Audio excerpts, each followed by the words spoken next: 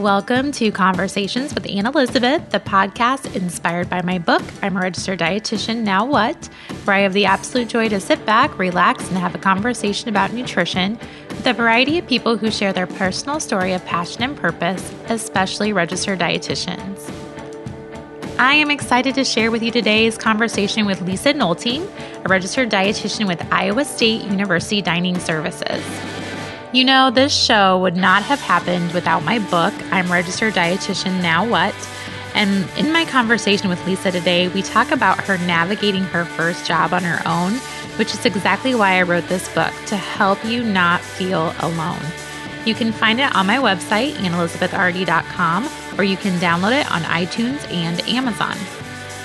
Everyone, I am loving the honey flavor of Dahlman's Stroopwafels because my grandma and I always put honey in our tea when I was younger. Dahlman's is a family-owned Dutch bakery group and the leading stroopwafel baker in the world. They are made with only natural ingredients, baked right into the dough, and I'm very excited to share them with my guest. And today I am snacking on the other thing I love, which is Jolly Time Healthy Pop Popcorn.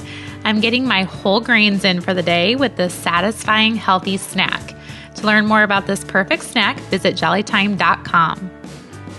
My conversation today is with a new friend of mine, and I absolutely enjoy talking with her every time we get to see each other. We met through the Iowa Academy of Nutrition and Dietetics, and I found Lisa's passion for food service and management to be very inspiring, since it's something I have always been a little bit scared of. In our conversation, Lisa takes me through some of her bravest moments as a new dietitian and what brings her joy in being a dietitian in a K-12 school system and in her current job with Iowa State University. At Iowa State, she has a wide variety of responsibilities, including helping students with food allergies navigate the college dining halls and meeting their nutrition needs. And this is just the beginning of what Lisa does. Please enjoy my conversation with Lisa. Well, I'm excited to be here with you today on this campus of Iowa State University. And I just kind of wanted to get to know you a little bit better. I know we've met a couple times just with different things with the Iowa Academy, and just to learn more about your job, because you are in a field that I don't think a lot of people are even aware that dietitians are working in and making a difference in. But I want you to take me back to when you decided that you kind of wanted to be a dietitian. So I am one of those people who was really involved in athletics in high school. And so that's how my interest actually became in nutrition. Was I was a competitive track and cross country runner. And so I got really interested in the nutrition part there. But growing up, I grew up on a farm. Both my parents' farm, my mom always made like home-cooked meals, a big priority, like family meals every night. 6 o'clock still is that way. Dinner time. It's still 6 o'clock, like no exceptions. And so that's really where my interest in food and cooking developed. And then I think I was like 16. I was a sophomore in high school. I remember when I discovered that there was this thing called dietetics where you could put both the food and the nutrition together. And my parents' deal for both my brother and I was always, we'll pay for 4 years of state school tuition. If you want to go somewhere else, that's fine. But like, that's the amount of money that we have saved for you. And thankfully, Iowa State had dietetics. And so basically since I was 16, I knew You knew. Yeah. That's amazing. I know. I feel like, in some ways, I feel lucky that I've always known that this was what I meant to do. But then I hear other people's stories. I'm like, mine's pretty boring compared to some people's stories. But I don't think that's boring because, a lot of us don't. I mean, you had so many different interests. And being at that age, you must have been very aware of, even your body for being an athlete, which a lot of us don't. Yes. And I also had certain foods that were almost superstitious for me before track or cross country meets. And looking back now, I'm like, that was not a Cinnamon Toast Crunch bar, those pre-packaged ones. They're delicious. Probably not the best pre-race snack, but at the time I thought it was quick carbohydrates and stuff. But anyway, so yeah, I've always known that this is food and nutrition was what I was interested in, and I'm lucky that And it was easy to pick a school because it was Yeah, so close. it was close. Do you live? Is your family close to Iowa Yes. State? So Okay. we're my family is from Humboldt, Iowa, Sure. which is just about an hour and 15 minutes northwest of here. And so that made it easy too. It was a really nice distance from family, close enough I could go home very easily, you know, on the weekend, but far enough away that I could still have my own life. And It's perfect. yeah, it really is the perfect distance. And even now, it's really nice to be that distance from my family. And my husband's family has family in Ankeny, so it's a nice So yeah, spot. you're kind of like right smack dab in Yeah. the middle. What kind of farmers were your parents? They have like 1,600 acres of corn and soybeans. Okay. So grain farmers. Back when I was really little, we did have hogs, but I think I was probably in elementary school and my dad stopped doing that and just focused on the grain. And so my grandparents farmed, both sets of grandparents, and then my brother and his wife and their kids just live about half a mile from my parents out in the country. My brother has his own seed business. He sells seed and chemicals and then helps my dad farm. Gotcha. So farming is in It's the in the blood. family. Yes. It's in the family. It is. Did you help your mom cook and do all that?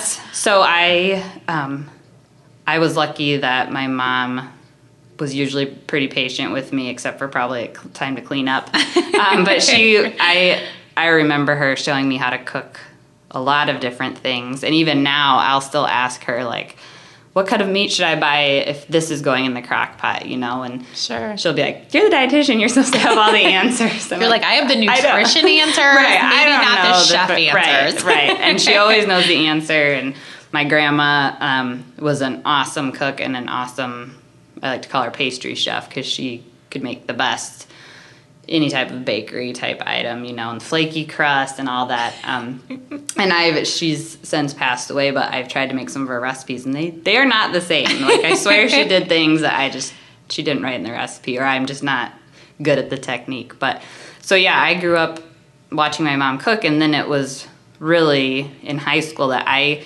started to like write a very detailed grocery list of what I wanted my mom to get so I could pack my own lunch. And my friends would make fun of me because like I would come with like cold leftover grilled salmon from the night before that my mom had made, and then like cold asparagus that she had roasted in the oven, and then like this extravagant like 6-meal component meal, and they would joke like, oh, here comes Lisa with her full-size cooler to lunch. And so I've always been a big eater. I've always liked meals and meal planning and all of that. So Well, you got a good start on it. yeah. And if anyone made fun of you, that's their fault. They were Right. just jealous of your delicious gourmet meals that you were bringing. It's funny now looking back, like how extravagant some of my lunches were. Like, it's funny though, but it's funny because now I do that, you know, for a job. So it's. Yeah. It all came full circle, Yes, right? Yes. So you went to Iowa State and you never wavered once. Kind of really was on the right path Yep. throughout schooling and loved everything. Was there one thing that stuck out the most when you were going through school? I loved food lab.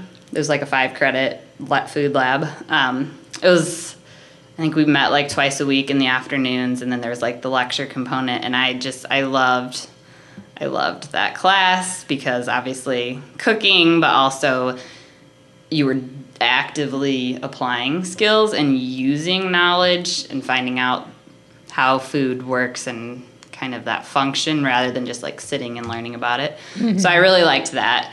And then I also liked tea room, which yes. is like, a lot of people say they don't like tea room. I know. So I don't know if that should have been an early sign that I would go into management, you know, but I did. I really liked that class too. And I don't know, maybe it's because in both those classes you got to eat, you know. Food. So that might be why I enjoyed them so much. But those were definitely my 2 favorite classes. And medical nutrition therapy was very interesting to me.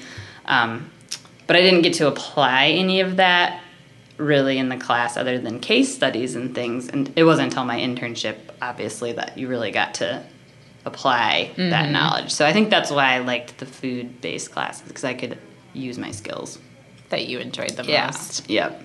So internship, I did mine at the University of Iowa Hospital, and very clinically based. Yes. Yeah. I was like one of those who was pretty much, I'm doing clinical, and people would be like, no, keep an open mind. Nope, I'm doing clinical. I'm going to go to Iowa. I'm going to do my internship and then hopefully become a clinical dietitian there and finish my Master's of Public Health, because you get credits towards an MPH in that internship. And then during the internship, a couple of things happened. One, that would have been like 2008, 2009 school year, and the economy went awful, yes, and the hospital was on a hiring freeze, and not that I was necessarily going to work there, but that going into it was like my dream. And so that happened, but then also I found I didn't love clinical. It was really interesting. I saw so many things. I mean, like amazing clinical experience, but I found it wasn't my passion. And even now I think I'm pretty open, and I do have some clinical components in my job now, but I actually really liked the management rotations, which shocked me because I didn't think that I would like that. And I think part of it was I had really great preceptors in my internship in all different areas, but I really liked at the University of Iowa, the management was all dietitians, which was awesome. The food service management was. Like several. That's very uncommon. Yes, and it was, I mean, it's awesome. Like, I still think it's so cool that, you know, they hired dietitians to be in those leadership and administrative roles. And so I really liked that. It was a great internship. I still keep in touch with the internship director and a couple of the preceptors. So it was a great program. I'm really glad that I went there. How long was your internship at the university? 10 months, I think. 10 months. And then at the end, then I had 9 credits towards a master's in public health, which I also thought I wanted to get my master's in public health. And then I found out during the classes I didn't love that coursework. And some of it, I'm sure, was just, I mean, it was, the classes were okay, but I wasn't like super excited about them. So then about halfway through the internship, it was right after Christmas break, I started looking for jobs because I was terrified I was going to have to move home with my parents. And that, for me, that just wouldn't be a good fit. And there was not a lot of job opportunities back in my hometown for dietitians. And so I started really looking for jobs. And I had a lot of different interviews. I interviewed at WIC. I interviewed for a clinical position in central Iowa. I interviewed for like a consultant dietitian position, retirement home, like assistant director of nutrition position, and then K through 12 food service director position. And so I got a lot of interviewing experience. So that's a lot of jobs you applied for. Yes. But that motivation of like not moving home was like really pushing. That was trumping all of those other. So I was literally applying for like any dietitian job available. And I was very open to doing anything. And I think that's one of the nice things about dietetics is you can do so many different things. But so I went and interviewed for this K through 12 school food service director position. It was like the scariest day ever because it was like a full day interview because it was a pretty high, an administrative position. And so I had no idea when I applied for it that when they called me for an interview, I was going to be there from like 8 a.m. to 4 p.m. I had no idea that that's how those... So they consider school food service management an administrative position in schools. Yeah, at least I think it might depend on the size of the district. This was like a 4A. I always so really large, sports, but yeah, like 4,200 students. Okay. So there was a high school, a junior high, and then 5. At the time, there was only 4 elementaries, but during my time there, we built a 5th elementary. So much bigger school district than where I was from. And I went into that day-long interview, and I'm pretty sure I was like shaking the entire time. I was so nervous. Being a dietitian was not a requirement of the position. Oh. But when I went to interview, my internship director, her advice to me was, because I was like, should I focus on the management projects I've been working on here? And she's like, no, you should actually focus on your clinical skills, because that's going to set you apart from someone who's always worked in management and is not a registered dietitian. And so I thought that was really good advice, and it turns out it was awesome advice, because that was one of the things that kind of set me apart. But how many other people were interviewing? Do you know? I don't know. But that's probably a good thing. Yeah. Yes. I remember like sitting at this table, like walking in, and there was 6 or 8 administrators, like principals, the chief financial officer, director of operations, superintendent, assistant superintendent, dean of students, and I was like 23. Oh my goodness. Like, that's very intimidating. Shaking in my business suit from JCPenney, like, it was so scary. That first professional outfit you bought. Yes. I still have it. I don't know if it still fits, but I still have it. And so I went in there, and I mean, I had looked up, standard interview questions. You can find those online, like basic stuff. But these, there were some basic ones that I felt prepared for, but then there's these questions like, what's your experience working with construction projects? None. Sure, like what type of repair and replace equipment schedule would be appropriate? Like, I wish I could look back and like record and see what I said. What you said. Some of these questions totally caught me off guard, and I remember going to take a drink of the glass of water, and I was shaking so bad that the water was like sloshing in and out.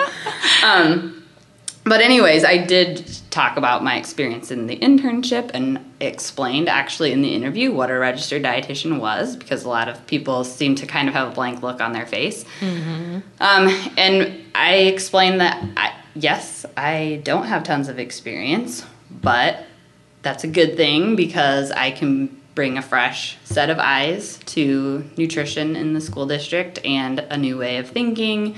I'm not set in my ways. I'm very open. And then I had several other interviews with different groups of people, and then like a tour of the district. And I remember calling my mom on my way back to Iowa City and being like almost laughing, like I'm never going to hear from them again. And then they called me a few days later to come back for a second interview, and it was just going to be with the superintendent. And so at that point, I knew I was probably one of the final candidates. Mm-hmm. And then it got very real. Like, this was in the Quad Cities. We had never, ever been to the Quad Cities, except driving through on our way to Chicago. I didn't even know what the Quad Cities were, I don't think. And just a huge, though this might really happen, I might have to move here. And I don't know if I can do this. And so anyways, I went back for the second interview, and it was really just the superintendent talking to me and being like, I'm a little bit nervous to hire you because you don't have a lot of experience, but everyone is really excited about the prospect of having you and having a dietitian on our staff. And I just want to make sure that you would be committed to our school district. I think trying to get at, okay, you're not from this area, you're really young. You can't say that, obviously, for legal reasons, but you're really young. Do you really want this? And I was like, yeah, I do. And I don't want to move back home. No. And no, that's still my motivation. Yeah. I'm not moving back home. And I knew at that point, that management was something I was really interested in. And so he offered me the job, and then he said, oh, can you stick around for a few hours? I want to introduce you to the school board, and they have to approve my recommendation to hire you. So on top of all this, then I had to go stand in front of the school board and talk about myself and why I would be a good fit. And so I had a few hours in between accepting the job and coming back to the school board meeting. I didn't know anything about the Quad Cities, so I just drove to a gas station and cried because I was like, what did I just get myself into? And then I called my boyfriend at the time, who's now my husband, and he was all excited, and my parents were excited. And then I think it took a few days before it really set in, I'm going to be a school food service director. And then it was very exciting, and I was so happy to have a job and very excited, and also excited. I was even excited to move, to a different place. And So yeah, that was my first. That is so intense. Yes. I can't even, I mean, like, that is a lot for a newly person out of an internship and a big responsibility. Yeah. Even for the interview process. Yes. But you sold yourself. I did. And I honestly, like, a big part of it was the diet that I was still in my internship, so I couldn't call myself a dietitian, but that's where I was headed. And like I said, I remember like there being some blank faces and me explaining like all the things we have to do in order to become a registered dietitian and how that's a benefit to anyone, but especially K through 12 school food service who really needs dietitians. So I think that was a huge selling point. That's exciting. Yeah. That's really exciting that you were kind of a pioneer in a big school system like that. Yeah. I mean, that's very unheard of. Yeah. And even though I'm no longer in K through 12 school food service, like I still I strongly support, school food service professionals because they might not always have the support they need. I was in an awesome school district. The support I received there for not just myself, but for even like when my boyfriend and now husband moved there, everyone was like, oh, does he have a job? And can we help you guys move? Like when we moved to a house while we were there, like such a awesome place to work. Supportive. Very supportive. Good Great community. And I know that not every school district has that, and with their school nutrition areas doesn't always get the support that they need. And so that'll always have like a special place in my heart is K through 12 and the people who work in it day in and day out and try to make the best food they can with the budget that they're given and the staffing that they have. And so, it was. It's your roots. It's like where you kind of got started. So talk about the job. I mean, that's a lot of kids that you took care of and provided food for. Yes. So I graduated from my internship on a Friday, moved to the Quad Cities on Saturday, and started on Monday. Like why I didn't about right. Like why I didn't take some time off. Well, it doesn't surprise me. But anyway, so I started, and just the previous director was retiring, and so she had some ends that she needed to tie up. So she was able to provide some assistance, and then I just kind of dove in and did all the research I could on USDA school lunch program. Honestly, I did not realize until I actually got in the job how many regulations there are, not just for what food you can serve. And this was before the new guidelines. The new stuff. So this was the older version of the program, which wasn't nearly as structured as it is now. And so I just kind of self-taught. I did some like online courses through the USDA or there might have even been some through Iowa State actually. And then I was very lucky, again, where I was at, I had a couple of directors in the Quad Cities as well. So I was Pleasant Valley School District, which is in the city of Bettendorf and LeClaire, Iowa. But there's several large school districts around there. And I was very lucky to have the support of other school food service directors who I could be like, help me. Help. What am I doing? I don't know what I'm doing. And so a lot of it was kind of self-taught, and then reaching out and networking with other people and finding out how their school district did things. And then also I was very lucky again to have an outstanding, she was like the manager of over all the kitchens, but particularly like the high school, the big production kitchen. And she was a seasoned, had been there for 20 some years. Wonderful. I couldn't have done it without her. I wouldn't have been successful without her. And so her and Joan is her name, and we still keep in contact. I'm always like, no, you saved me, And so she was irreplaceable. And before I left for this job, I remember it being telling my husband, today she retires is the day, I'm going, because I'm done. She was just that, she was awesome. She was kind of like the glue that kind of helped you and helped all the operations kind of go.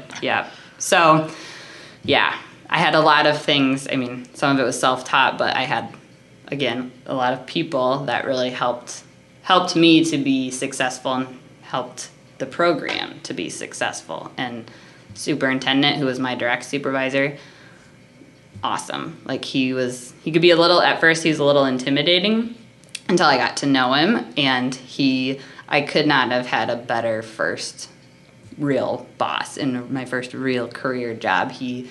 And I still keep in contact with him too. Like he's a great leader and a great mentor. So I was very fortunate at my first job to have all the support that I had. So do you feel in just that job alone as an intern, do you feel like we get enough of that management, especially, I had only like a week of school food service. I did not have any school food service at the time, at least in my particular, the year that I was in the internship. And I think it's hard, having been in a school food service director role, I think it's hard to find the time to really mentor dietetic interns. Any role, any dietitian is busy and it can be hard, but there were so many regulations for an intern to really get an awesome experience. At least, and part of it was probably because I was too new maybe into the profession as well. But it's, anytime I get interns now at my current position, I'm always like, look for jobs in K through 12 school food service. Like, it's an area that needs dietitians, and it's very rewarding, particularly if you find a school district that's a good community and a place that you would want to live. And so, but yeah, I remember getting some K through 12 nutrition information in maybe a management class in undergrad, and that's it. So still not enough. No, especially like to be able to lead, not just to know the regulations, but to be able to lead, and be kind of an advocate for new things that you want to try, like self-serve fruit and vegetable bar. That was something way back when I was in K through 12. It was like a new concept. Now it's pretty much standard, but another school district close to ours had done it, and so I went and toured her facilities and kind of asked her, like, what type of equipment did she use, what barriers did she have, and how did she solve them. And so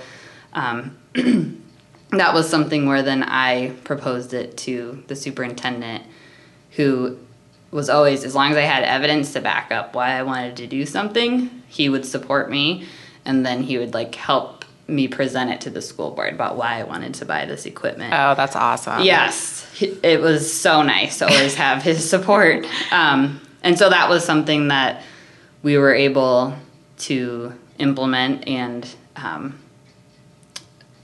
do. Again, it was, at the time it was new, and now it's kind of just standard, but it was something that I had learned. I had been there long enough to know I can't just implement this, like, even if the school board approves it, like, I need to start with my staff, the staff that's actually having to cut up all that produce and put it in that fruit and vegetable bar. And how are they going to manage that? How does that change how they're serving their other food? And then the teachers and the lunchroom aides, like talking with the principals of those buildings and explaining why this was beneficial. And then they would come back with like potential challenges. How are we going to solve those? So many things that I never thought of, because I wasn't the one in the lunchroom having to shepherd all those kids around and make sure that they're not dropping handles in the. Oh, sure, yeah. There's so many things that I didn't think of. And so there was a lot of problem solving, but that ended up being a very successful, exciting thing that the school, the children really liked. I think some of the teachers still were like not a big fan of it, which I get it. It's messy, change, and it is. They have such a small amount of time to eat lunch. They do, and the teachers, the lunchroom aides already have a lot that they're trying to do. So it was asking a lot, but by getting as many people on board before I implemented it, that was something I learned in that job, was like get the buy-in from everyone. Even though we knew we were going to go ahead and do it, it's still important to get all their buy-in. So that was a big thing I learned in that job. Like that working in that community is not just your staff, Right. it's the whole school and Right. all your different schools. I mean, Right. you don't have, everybody's not in one building. Right. So, Right. Everyone has their own kind of unique things. And even different schools had different preferences. Two of the buildings, two of the elementary buildings kind of liked more hearty food, like casserole type things. And they were more like rural type schools. And then the two that were like in town, like really in town, no, they did not like casseroles. Like they didn't, and so it's just funny. So like, different. Those differences just Yeah. in not a very big area. I mean, it wasn't like it was a huge spread out school district. So that was a good learning experience for me too, with like menu planning, and you definitely can't make everyone happy all the time. No, that's a good message Yeah. though. In Yeah. management, you have to, Yes. and just like you have to roll with the punches with your own employees and Yep. your staff. Yeah. Which I'm sure that's not an easy task either. Yes, that was probably one of my biggest challenges in that job, was like the HR management. Some days I felt like I was spending most of my day dealing with employee issues, which I knew going into management that's a lot of what you end up doing. And yeah, that is something I don't miss about that job, was managing staff. And part of it was, I grew up on a farm, and I know that I have high expectations in a lot of areas of life, but particularly like if you're only scheduled to work 10:30 to 1:30, why can't you get here? Like What's the problem? Like, why have you missed 15 days of work and you only work 185 days out of the year? Out of a school year. I'm not gonna go anyways. That was something that I grew a lot by the end of my time in the school district, because I remember the superintendent telling me, like, you've got to be a little bit more flexible in your thinking.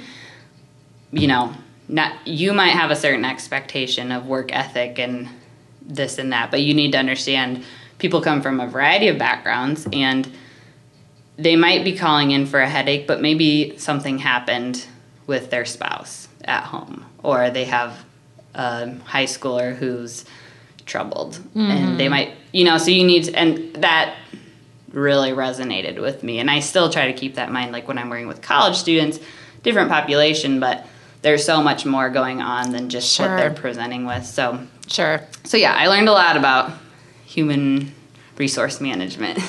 And yes. But I think as dietitians, I think that there, like you said, there is a need for us to start kind of maybe looking at being more in that K through 12 environment, but also knowing there's going to be a lot of other challenges. Yes. I definitely think whenever I have interns or maybe freshmen in dietetics who come and interview me for one of their like introductory classes, like they always ask, what's your biggest piece of advice for me, or what's one thing you wish you would have known? And I always say, like, you have to be flexible. Like, you have, and it's something I still work on, and I've been a dietitian for 8 years, almost 8 years. August of 2009 was when I took my exam. So I still work on that, and I think being a mom has helped me to become more flexible, because it kind of has forced me to be.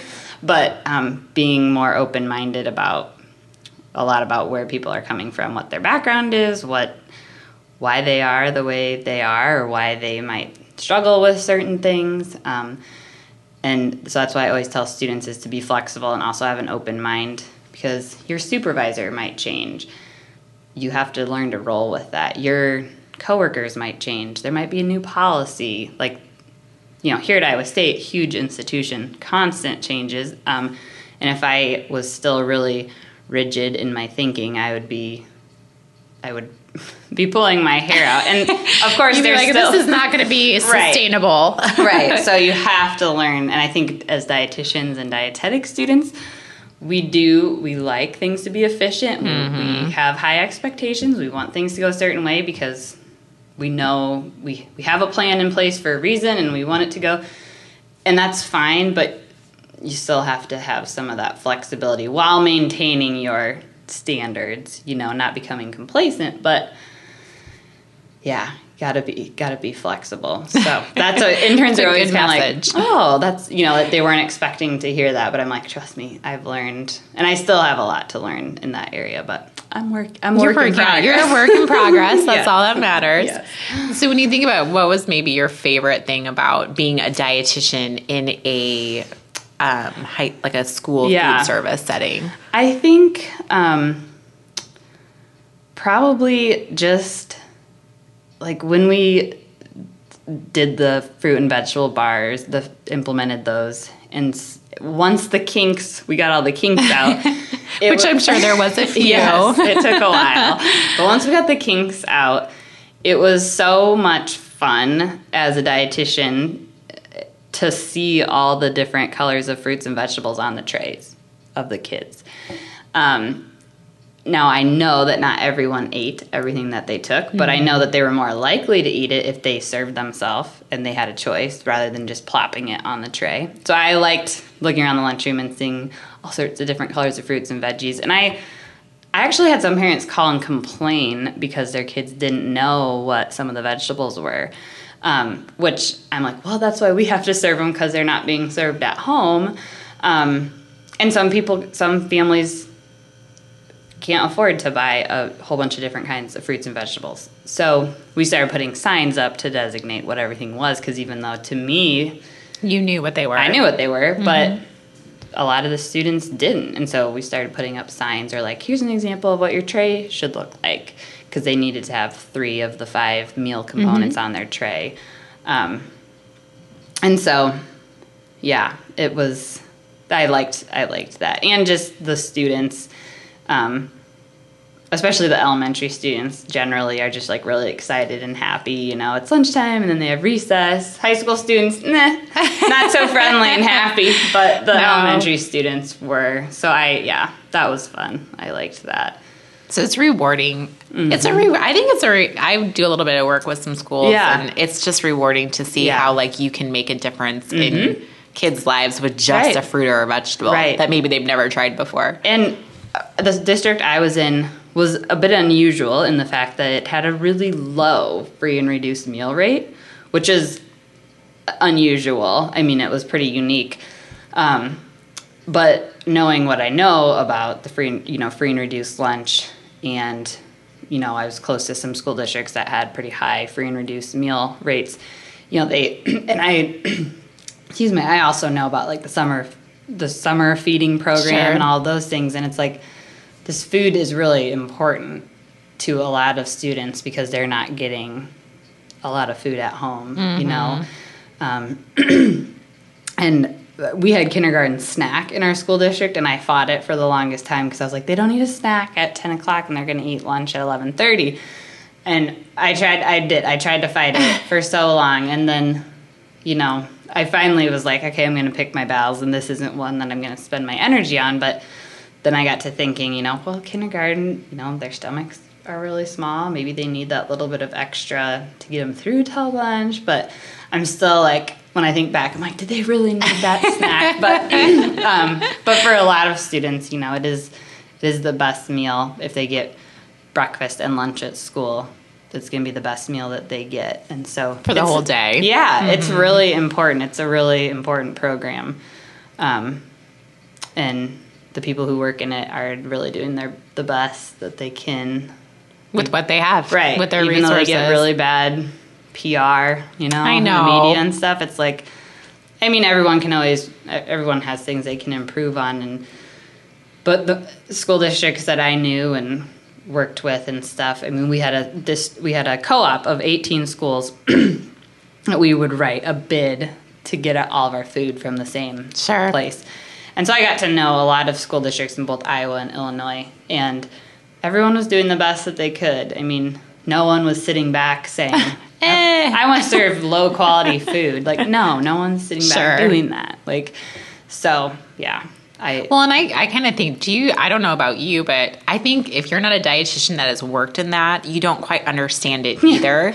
No. And I think that's true in like any area of really anything. It's like, if you don't work in it, you really can't have an opinion on how it should be operated. So even, I mean, especially like food service, I kind of feel like every person should have to work in food service. I kind of think so too. In high school, at least like 6 months, McDonald's, you got to do it. Just like, so you learn a lot about people, customer service, like money handling, food safety. I mean, food safety. Yeah. Huge. Yes. All those things. Maybe it should be a requirement before you graduate from high school. If we could start developing a curriculum, we'll work on that. Yeah. That could be our life-changing. Yes, good idea. Yeah. So, yeah, I definitely think anyone that works in it, they're doing the best that they can. So, and it's definitely an area that could benefit from more dietitians, and not just our nutrition expertise, but our management and our leadership skills. I think that's what school food service really needs. I mean, in addition to being able to follow the guidelines. I think that's a very good point. Yeah. And there might need to be a little bit more curriculum in our internships and in our schools in our undergrads, just because I think we're missing out on a little bit of that. Yeah. And maybe we're not open to it as much either. Yeah. And I know when I was an intern, I was like food management too. I was no, I don't want to do anything. I don't want anything to do with that. Yeah. But now I've totally changed my mind about how we can be a key player in that. Well, I never ate school lunch growing up. Didn't you? Never. I love packing you're bringing your coolers I love packing my cooler of food. And so it's funny to like know that I worked in it and that I loved working in it. So did you eat school lunch when you were working in it? Yeah. Like every single day. It was good. It's delicious. I mean, obviously there's days where like I wasn't a huge fan of whatever particular item we were serving. But in general, like I am not a picky eater. And so it was good. I mean, I would always get filled up, especially, I mean, the high schoolers, that's where I would eat. We would get like, the high schoolers could get up to 4 fruits and vegetables. Oh, nice. So, yeah. Can't go wrong with that. It was like $3.50 for me to eat. Like, really, you can't go so inexpensive. Yeah, really. So, yeah. So how long did you spend at the K through 12? So I was there for 4 years. And then during that time, I had started working on my master's degree through the distance program at Iowa State. And I was able to transfer in my MPH credits from Iowa, which was huge. Thank goodness. Yes, I know that knocked like a year off and several $1,000s. And so I started working on that, and one of the things I had to do was it was not a thesis. It was called a creative component, and so it was like a big project, really like preliminary research, nothing like what someone would do when they're getting their master's of science in nutrition and they're doing lab work and all that stuff. So, but I chose that route because I knew I would not be able to, nor did I want to stop working. Like I couldn't do that. And I didn't have the burning desire to stop working to go back to school. Because I really liked my job and I liked a paycheck. Sure. And so, since I was working with Iowa State in the distance program, I saw there was this opportunity, this dietitian position open at Iowa State with dining services, so management.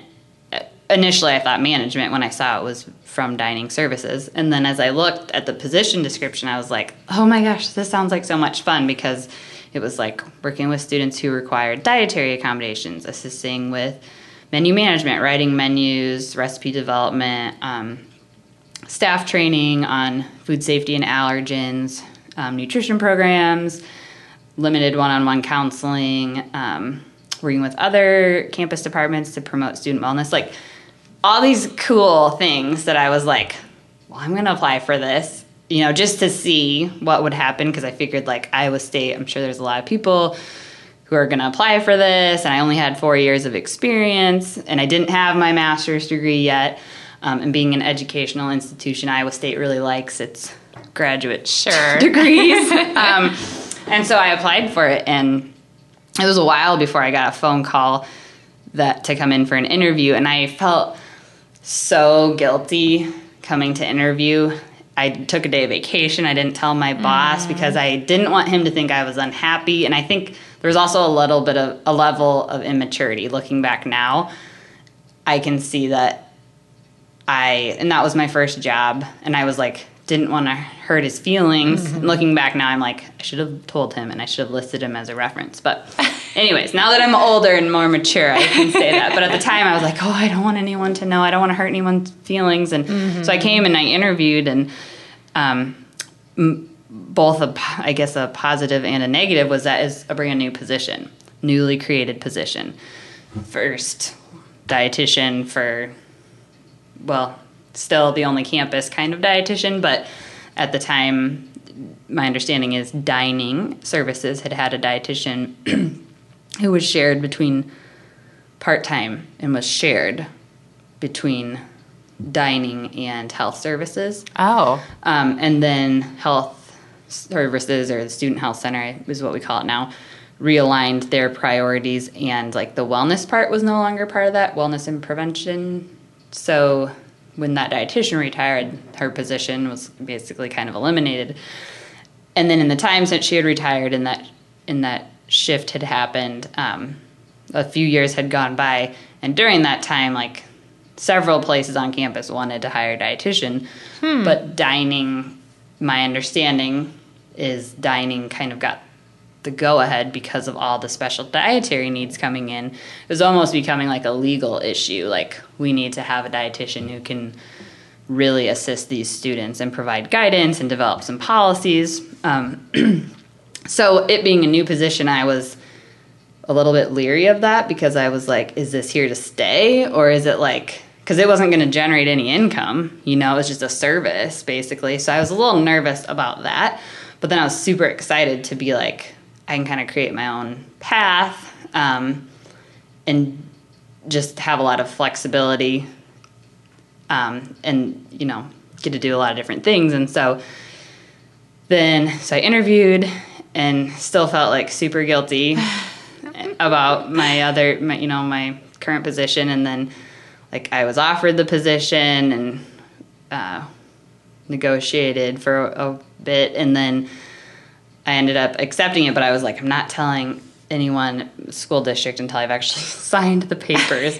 So I presented my creative component to my committee on campus for my master's degree, and said, by the way, I'm signing papers today to be the dietitian here. And they were like, well, you really should change your creative component then, because the one I was going to do was going to be in the school district. Oh. They're like, you really need to do something that you can use in your new job. And I was like, what? I was like so frazzled at that point, because there was just a lot of things happening. Oh my gosh. Changing jobs, changing the end part of my master's degree. And so I signed the papers, was like totally baffled about what to do with my creative component, and then went back to the Quad Cities. Told my boss, I have never cried that hard at work, ever. And it was, people in the office thought that someone had died because you were so upset. But it's because it was such a great... You were sad to leave. Yeah, I was. Yeah. It was very, very, very bittersweet. Like, so excited for this new opportunity and to move back closer to our families, and to be in Ames, to work for Iowa State, like... So excited about all of that, but very sad to leave the school district, and the support and the position was really fun too.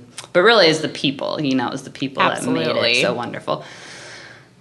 So yeah, so there was that. So anyways, just like I did after my internship, my last day at that job was on a Friday, and then I started here on Monday. Oh my gosh. If I ever change jobs, mental note right now. If she ever changes jobs, I need to tell her to take vacation. I'm taking a week off. And so my husband had to stay in the Quad Cities because his job was there, and we were trying to sell our house because we had bought a house.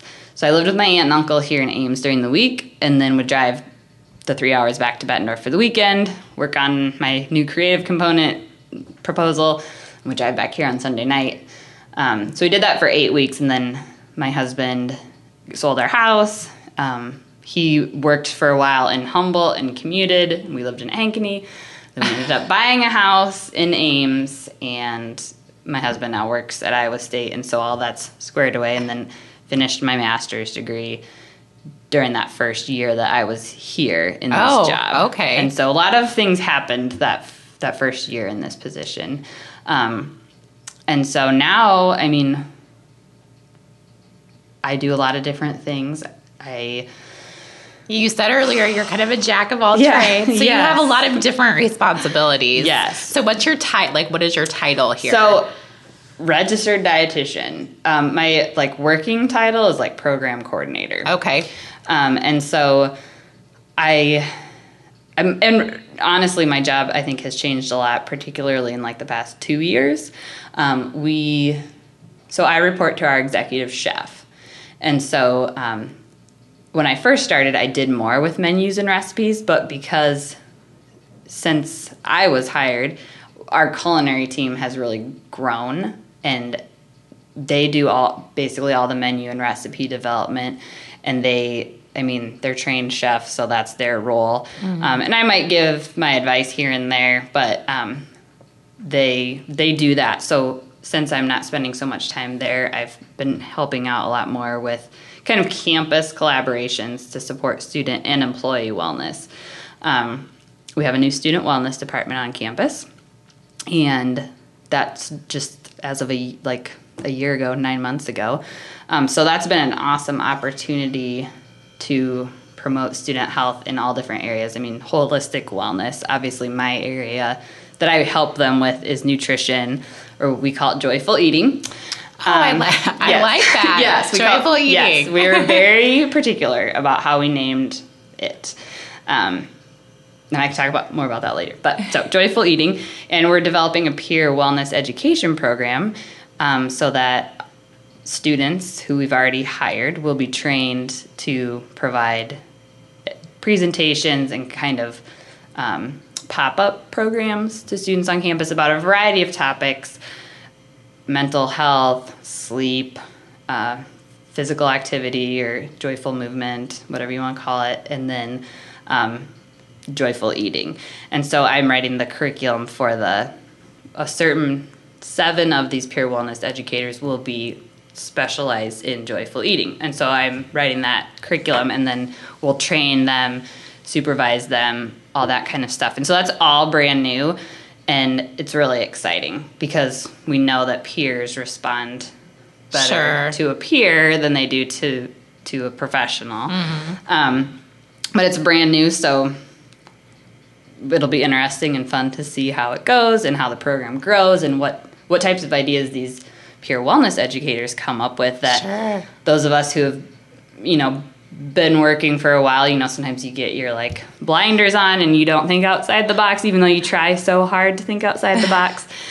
So we're really excited about that. And having the student wellness department has really helped a lot of the rest of us, in rec services and student health and student counseling, connect and not be so siloed, because we're all busy and we're all in our own area, and then it's well, what's this person doing for this? Can't we work together on it? So more collaborating. Yes. Huge.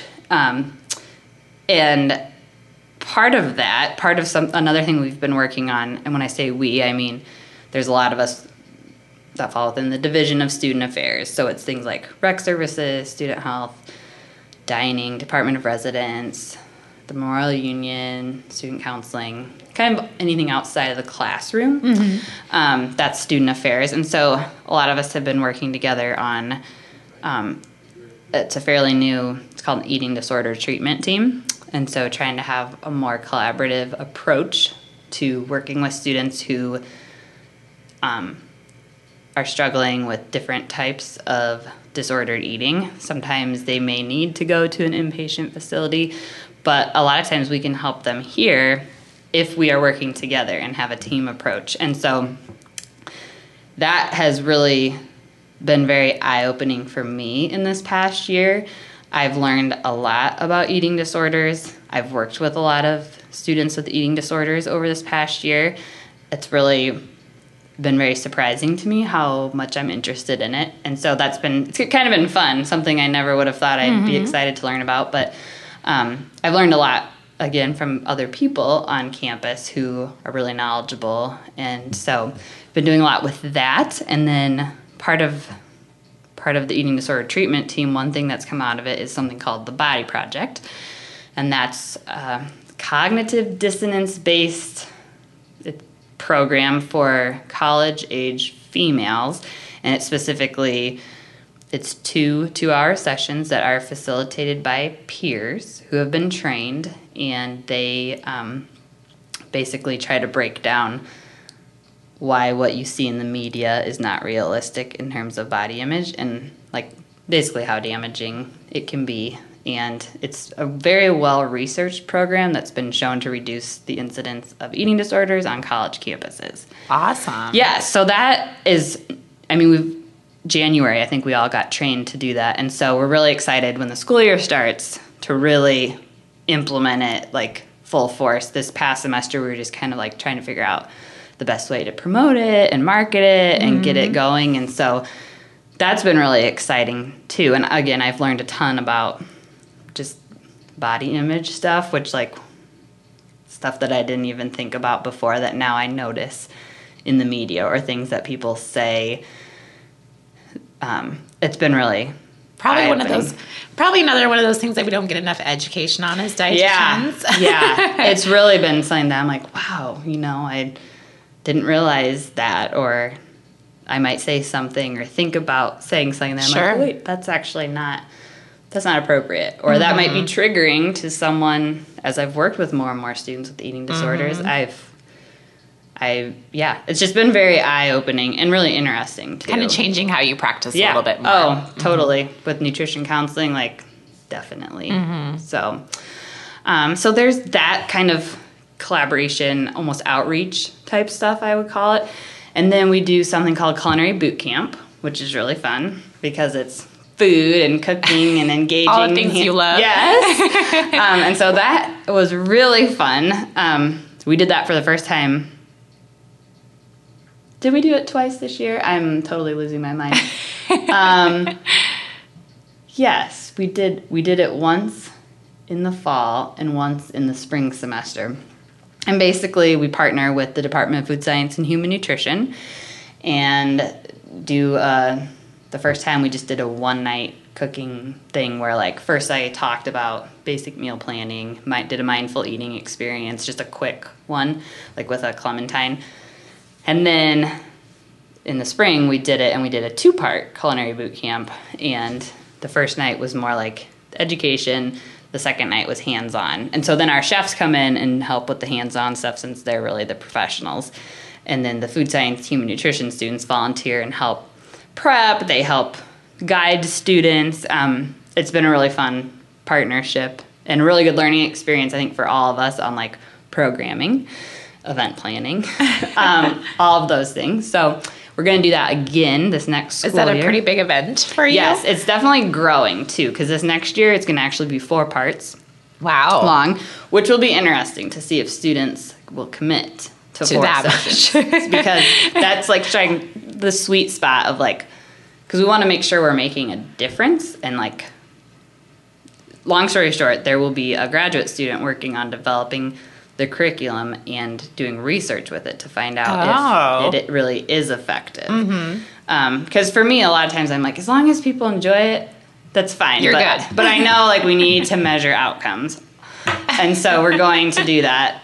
We're going to do it this fall. We're actually ending with a grocery store tour at Hy-Vee with, I'm not sure which, there's 2 Hy-Vee stores in Ames. So I know that the graduate student met with both dietitians, and so they're coordinating that end of it.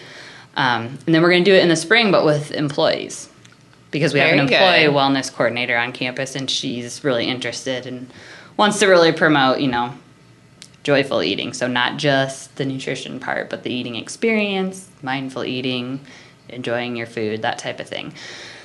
And then at some point next school year, I haven't decided when the best timing will be, probably later spring semester, I'm going to do some intuitive eating workshops.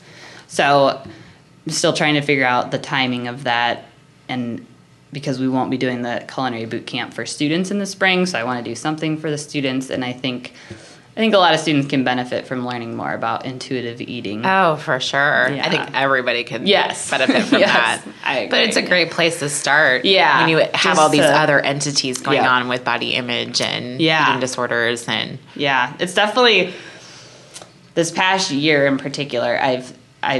There's been a nice shift with the way people are thinking, and not just focusing on like everything's black and white, and you have to.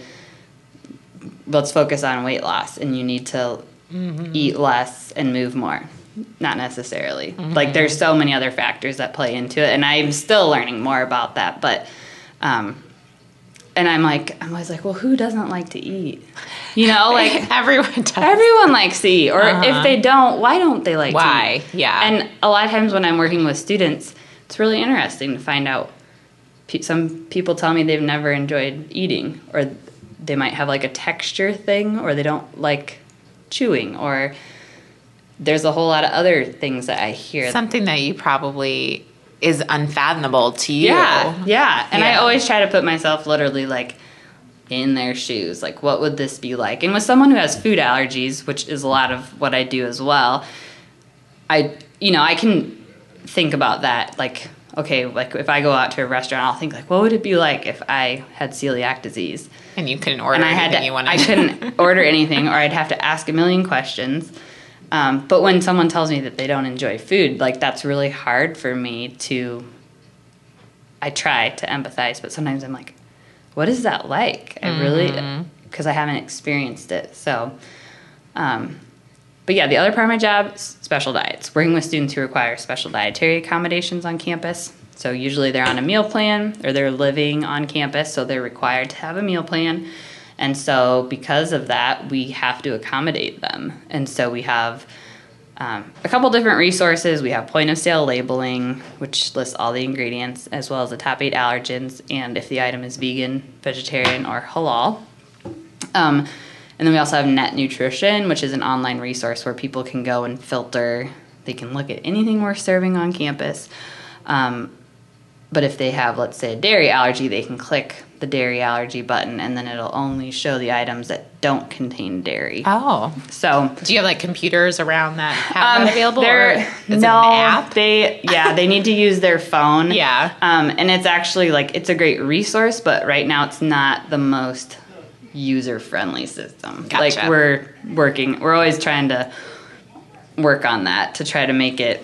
It comes with our menu management software, so I think there's some limitations there, but we also have the Special Diet Kitchen, which is a separate kitchen just for students that have medically indicated special diet needs. So there's some paperwork that's required to demonstrate a true medical need, and then the student has to meet with me, and I kind of go over how it works, and I give them a tour, and then the food that's in there will be safe for them whoever to is eat. eating in there. So 80% of those students are gluten-free.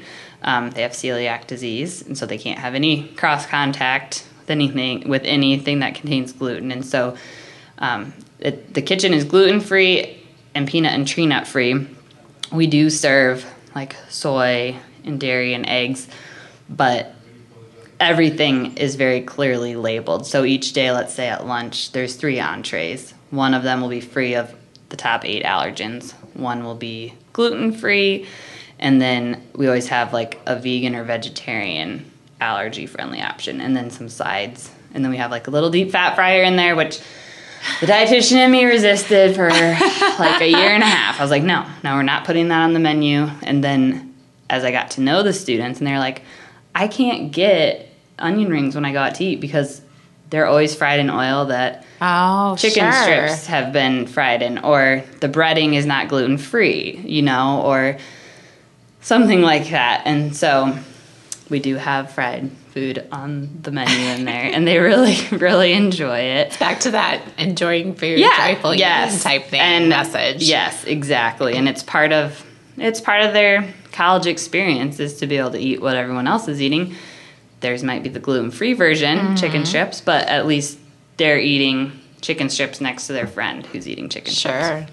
And then we do some homemade allergy-friendly baked goods in there, which I always volunteer to taste test those if they need someone to taste test it. I'm always sniffing around up in that kitchen, but our plan is to expand that facility next summer to make it much bigger because it is quite small right now. It was a closet, and it was implemented before I was ever hired. The management team here saw there was a huge need, and they created that space for special diets, and they did a really good job. It was, as far as I know, it was and still is one of the very few places, as far as college campuses go, where it's actually a separate kitchen where we have a full time. That's amazing. Yeah, it really is. Like sometimes, I'll get bogged down in the day-to-day, like this isn't working or this student complained about this. But overall, like when you take a step back, it's like, this is a great service. And most of the students are so happy. I mean, grateful that, okay, I have this food allergy or I have celiac disease, but it's really nice that I can go in here and get food and not have to worry about whether or not I'm going to get sick. Exactly. And not have to think 15 hours over a product. Right, exactly. Can I eat this? They can go in there. And they also, the nice thing is they get to know that we try to keep just a certain group of cooks in there, and they get to know the students. And so that's really nice too, because now that I've been here for 4 years, I'm like, oh, so-and-so graduated. It's like, even though I don't see them as often as the cooks see them, it's like its own little network. Community. Yeah. So how many students usually have some type of food allergy? Well, there's about 50 registered to eat in that kitchen. Okay. But I do get a lot of students who, we only have this one special diet kitchen. So some students may live on the other side of campus. Sure. And so they don't want to walk over here for all their meals. So they'll choose to self-manage, or maybe they'll get lunch because this dining hall is the most centrally located on campus, and so they might eat lunch here because they're close during the day, but then in the evening when they head back to their dorm, but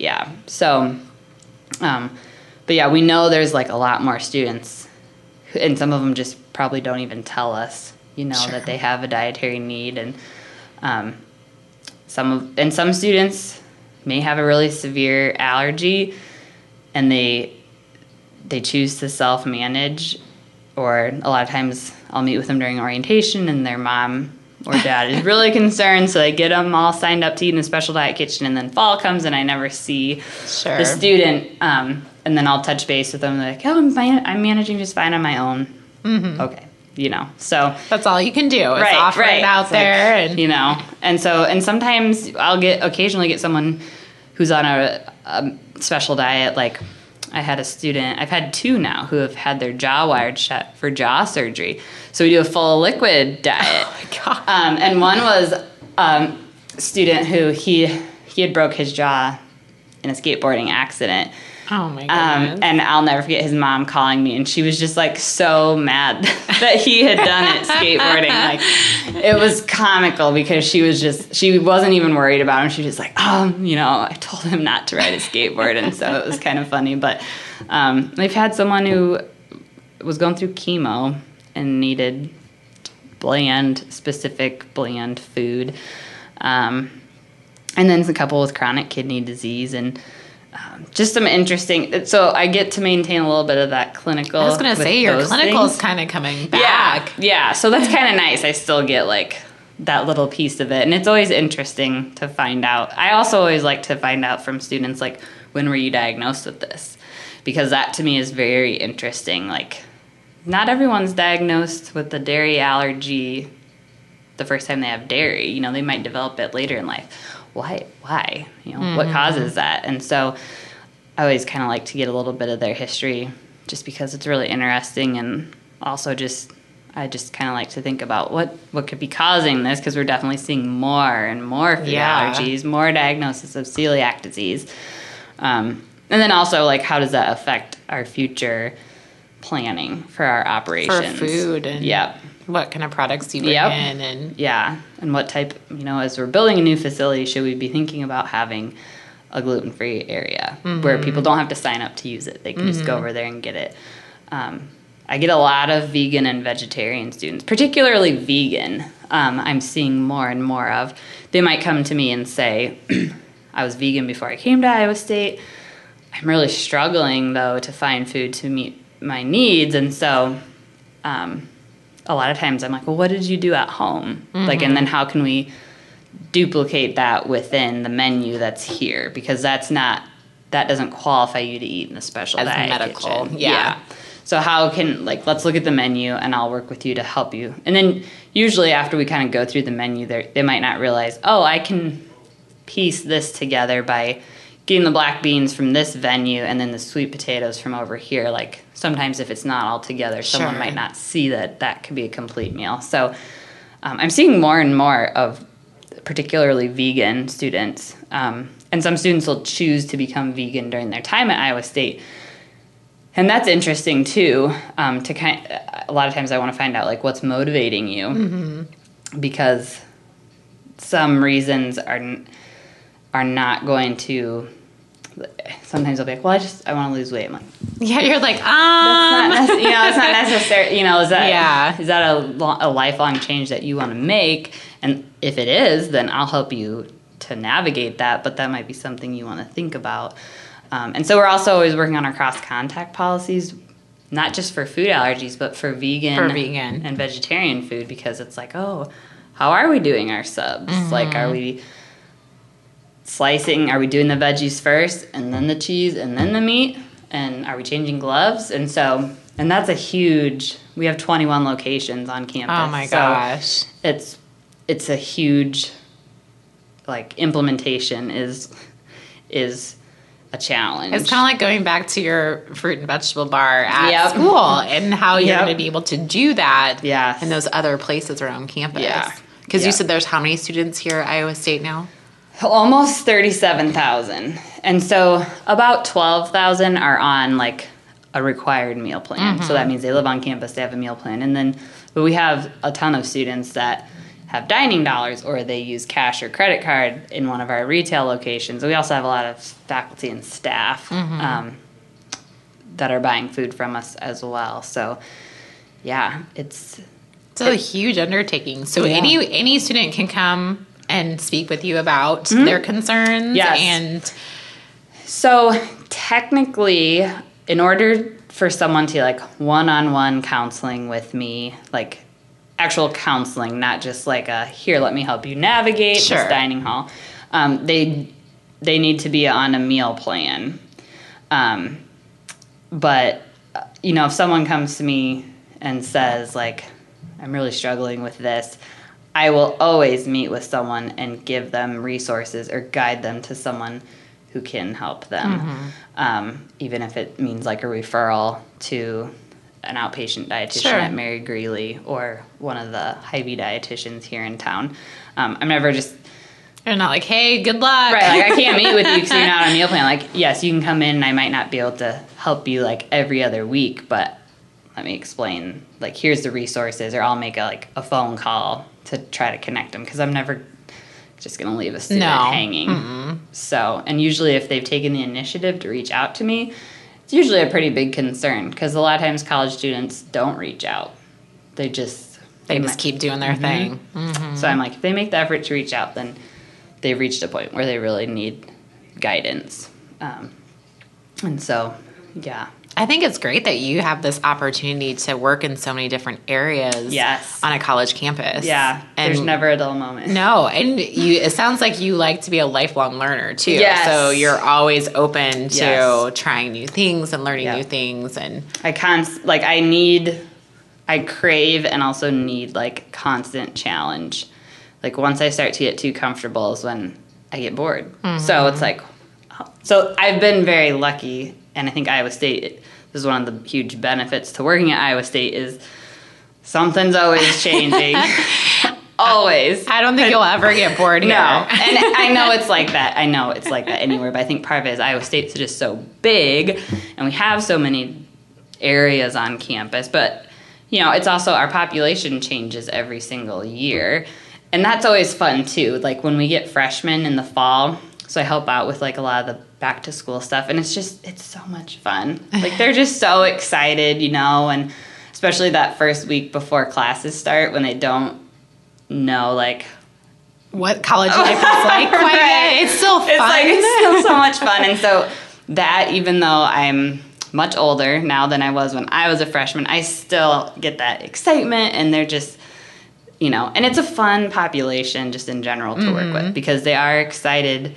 Just in general, they're excited about their major. They're really passionate about everything. Their future. And the environment and what they're eating, and like so many different things, even things that have changed since I was a student. And so they're fun to work with. And generally, they're pretty healthy. Yes, there are some chronic conditions and things, but in general, they're pretty healthy. And so that's, really that makes my education job in some ways easier. Absolutely. So it's just trying to figure out kind of that population level nutrition education, and then how do you individualize it for those people that need it individualized. So so I could do a lot of different things. You do. I had no idea that you were involved in. So I kind of thought you were just like, lunch lady, and you were kind of just doing the meal program. But I think that's exciting for anyone listening too, that there is so much possibilities on a college campus.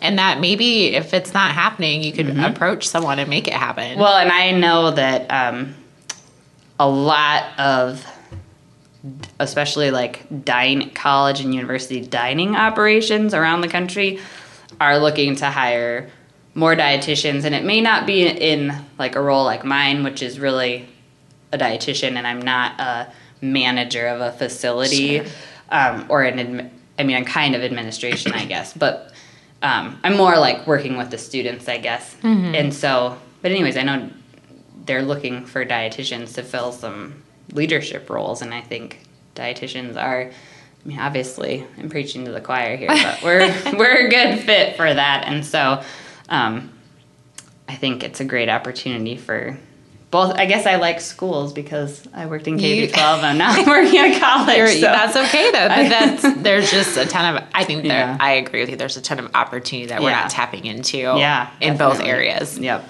And you're kind of a little leader, and I would say on that. So yes, well, it's fun. It's nice. It's a fun place to be, and it's a fun place to work. And I also like, with the Department of Food Science, Human Nutrition, there's always research going on, and so hopefully with this culinary boot camp, that research tie-in, it'll be fun to hopefully be able to be part of that research component and learn more about doing research and filling out all that paperwork and all that kind of stuff. You're gonna get your doctorate yet? I don't know. I can see it. I don't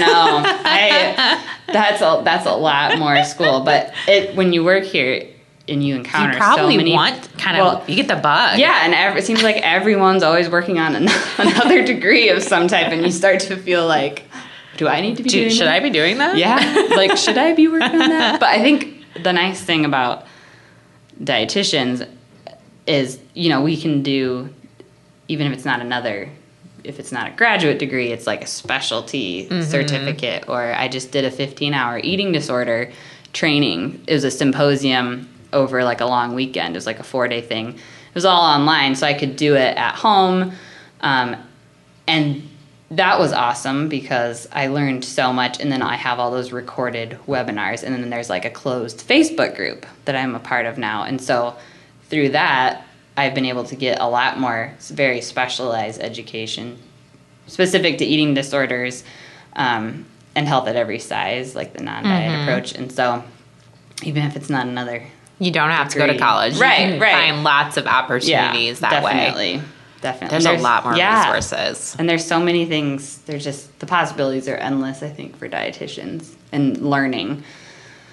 Yeah. Well, and for you have to keep learning. Yeah. Well, because you, like you said, you're going to get a whole new set of students, and you're going to it's going to be a whole new set of things that I might need to learn more about. So, and we have students from all over the world too. That's the other really interesting thing and that I've learned a lot about in working here is not just their taste preferences on menus, but also just different things about their culture. And I always like to know what made you, I'll often ask students, what made you decide to come to Iowa State? Like, why did you choose Ames, Iowa? And it's really interesting to hear their responses. A lot of them will say they had a family member come here and love it, you know, or they got a scholarship. And often what I hear is I contacted admissions and they were so nice to me that's why I wanted to come here. Like, that's the most common thing I get is, like, really, the people were just so friendly. Like hospitality. Yeah. And just answering, they answered me right away with my email, or they called me, like,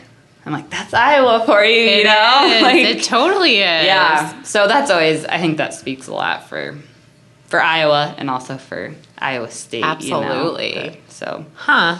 Yeah. Well, it sounds like you're living out your passion so far. Yes. I feel like there's a lot on the horizon for you. Yes. Because it kind of sounds like you're also kind of finding more things that you are interested in that you might, who knows where it might lead you. Yes. I know. There's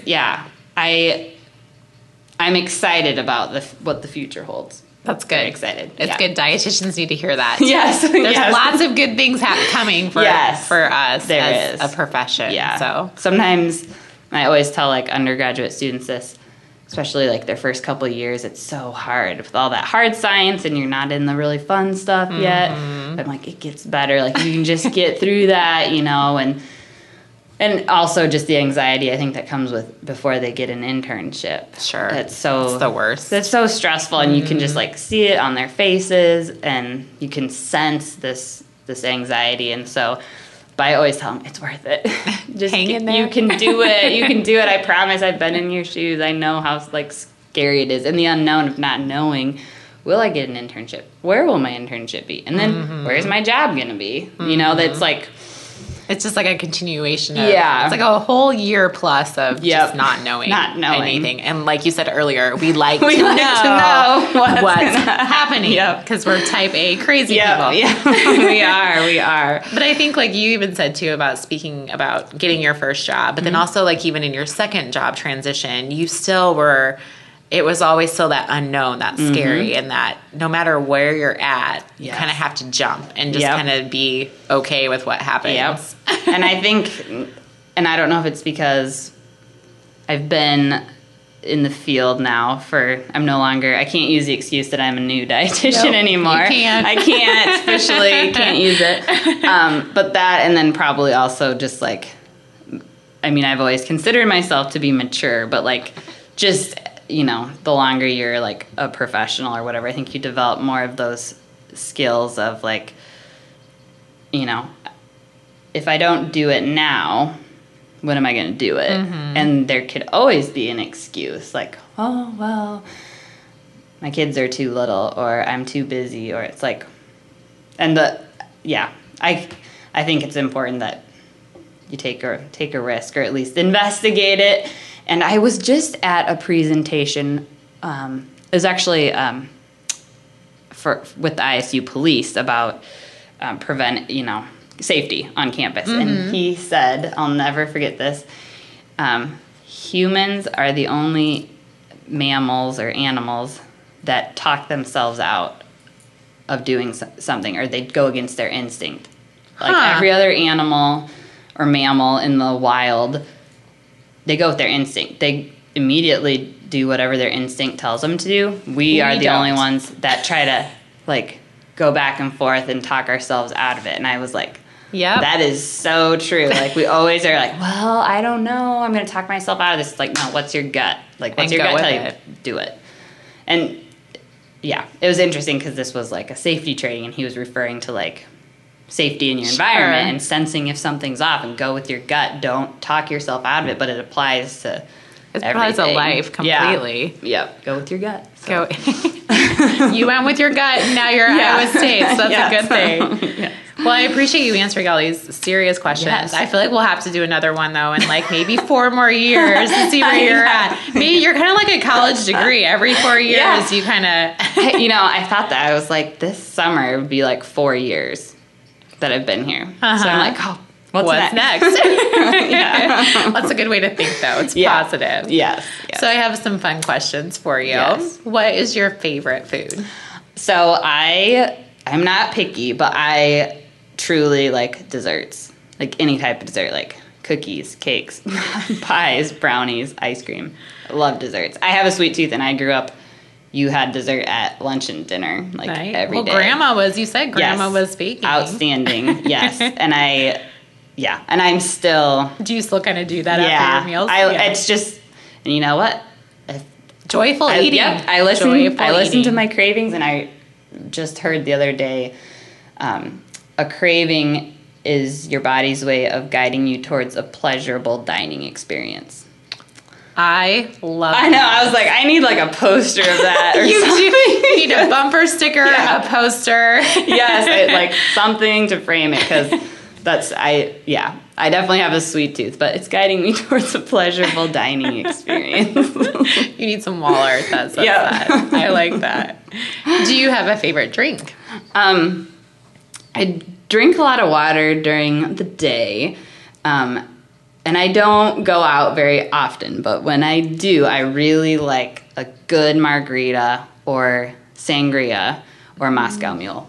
I love all three of those. And now it's summer. I feel like those are summer cocktails that are just delicious. I think maybe that's why I like them. It reminds me of summer and like sitting outside happy on a patio. And sun. Yep. We're in Iowa. It's not like that all the time. Right. Exactly. Do you have a favorite smell? Probably like right before it snows, there's like this, and I don't know if it's because I grew up like out in the country, but there's like this very crisp smell like right before it snows. I know exactly what you mean. Okay, I was like, she's gonna think I'm crazy. No, because I'm from a small town in Iowa too, but it's in a very small farming community. But yes, I love like that very smell. Crisp, and you can like, I love that. It's very calming, and even though sometimes snow ends up not being very much fun, there's something about it that's, I like that. I need to appreciate that smell again. Yeah. We'll remember this when it's happening. It's February. Yes. When we're sick of the snow. That is a beautiful smell. Yeah. Oh, you just gave me goosebumps a little bit. That's awesome. What brings you joy in life? So, like, day in and day out, my little family at home, I say my three males, my husband, my son, and my dog. Aww. Because our dog was our first baby. He's a French bulldog, and he's so cute. He is a member of the family. But anyways, all three of them keep me grounded and relaxed and sometimes frustrated, but I look forward to seeing them every night when we go home, and they bring me a lot of joy. But at work and professionally, what brings me a lot of joy is constantly learning new things, meeting new people. I love meeting other dietitians and also other people on campus and learning about what other people do, and working with students. And that could be either someone who's come in and has an eating disorder, or someone who just got diagnosed with celiac disease, and I'm going to help them navigate the special diet kitchen and doing that basic education, or working with dietetic students, dietetic interns, undergraduate dietetic students. Even there's students, I share an office space with our staffing office for dining. No, I walked in and I was like, there's a whole bunch of people in here. And they're fun. It's fun getting to know students, and they bring so much just life and excitement, and you'll stay young forever. I hope so. You will. They force me to like stay on top of things. I'm kind of lacking in social media, but they'll keep help me you out with that. They do. They force me to stay on my toes, whether I want to or not. So that's what brings me joy. So. Well, that's a lot of joy. That's a lot of joy between your 3 men at home. Yeah. What are their names, by the way? Justin's my husband, Henry's my son, and Garth is my dog. Oh my gosh, so cute. Is it Garth after Garth Brooks? Yes. You're a fan. We were always like Garth Brooks fans, and then when we got him, I was like, let's name him Garth. A French bulldog named Garth is like so perfect. I'll show you a picture. Like it totally fits him. Like the name is perfect. It's perfect for Garth. Oh my gosh, too funny. Well, I'm excited to go tour the to your facility. And thank you for spending time with me today. Yes, thank you. And I might be calling you in 4 years again. Yes, okay. Reconnect. We'll talk before then. Yes, yes. Well, thank you very much. I'm excited to share what I do and hopefully inspire some dietitians for sure to go into K through 12 school nutrition and then maybe come join me in college university setting. We'll have to give them your email address if anybody ever wants to reach out to talk to you. Sounds good. Awesome. Okay. Thank you. After my great conversation that you just listened to, Lisa graciously took me on a tour of the ISU dining services area, which is just absolutely amazing and much different than when I was in college, let me tell you. I think all I remember is a lot of carbohydrates, cereals, and soda pop, actually. They actually have a food allergy devoted kitchen space, and it's incredible, and they serve some really great food for their students. I do feel like Lisa is a pioneer of college dining services, and her passion for food service really shows in her current job. And I'm so glad I had the opportunity to spend time with her today. If you love popcorn as much as I do, please don't forget that delicious Jolly Time popcorn is available in a variety of flavors. My favorite this week is their low sodium snack bags. It's kind of been my snack at work this week. So head on over to jollytime.com for more information and some money-saving coupons. And I love stroopwafels because they are baked with care, using only natural ingredients, and contain no artificial flavors, colors, or preservatives. You can find Dahlman's on Facebook at Dahlman's Stroopwafels US and on Twitter at Dahlman's US. If you want to connect with me or if you want more, go to AnnElizabethRD.com where you can catch up on my weekly wisdom blog where I share my current adventures with life, food, my workout music, maybe a recipe or something new that I love. My book is also available for purchase, and you can find my previous podcast, show notes, links, contacts to my guest, and anything we talked about during my conversation. Connect with me on almost all social media sites at AnnElizabethRD. Remember to be great always, find the joy in each day, and to start a conversation that truly matters.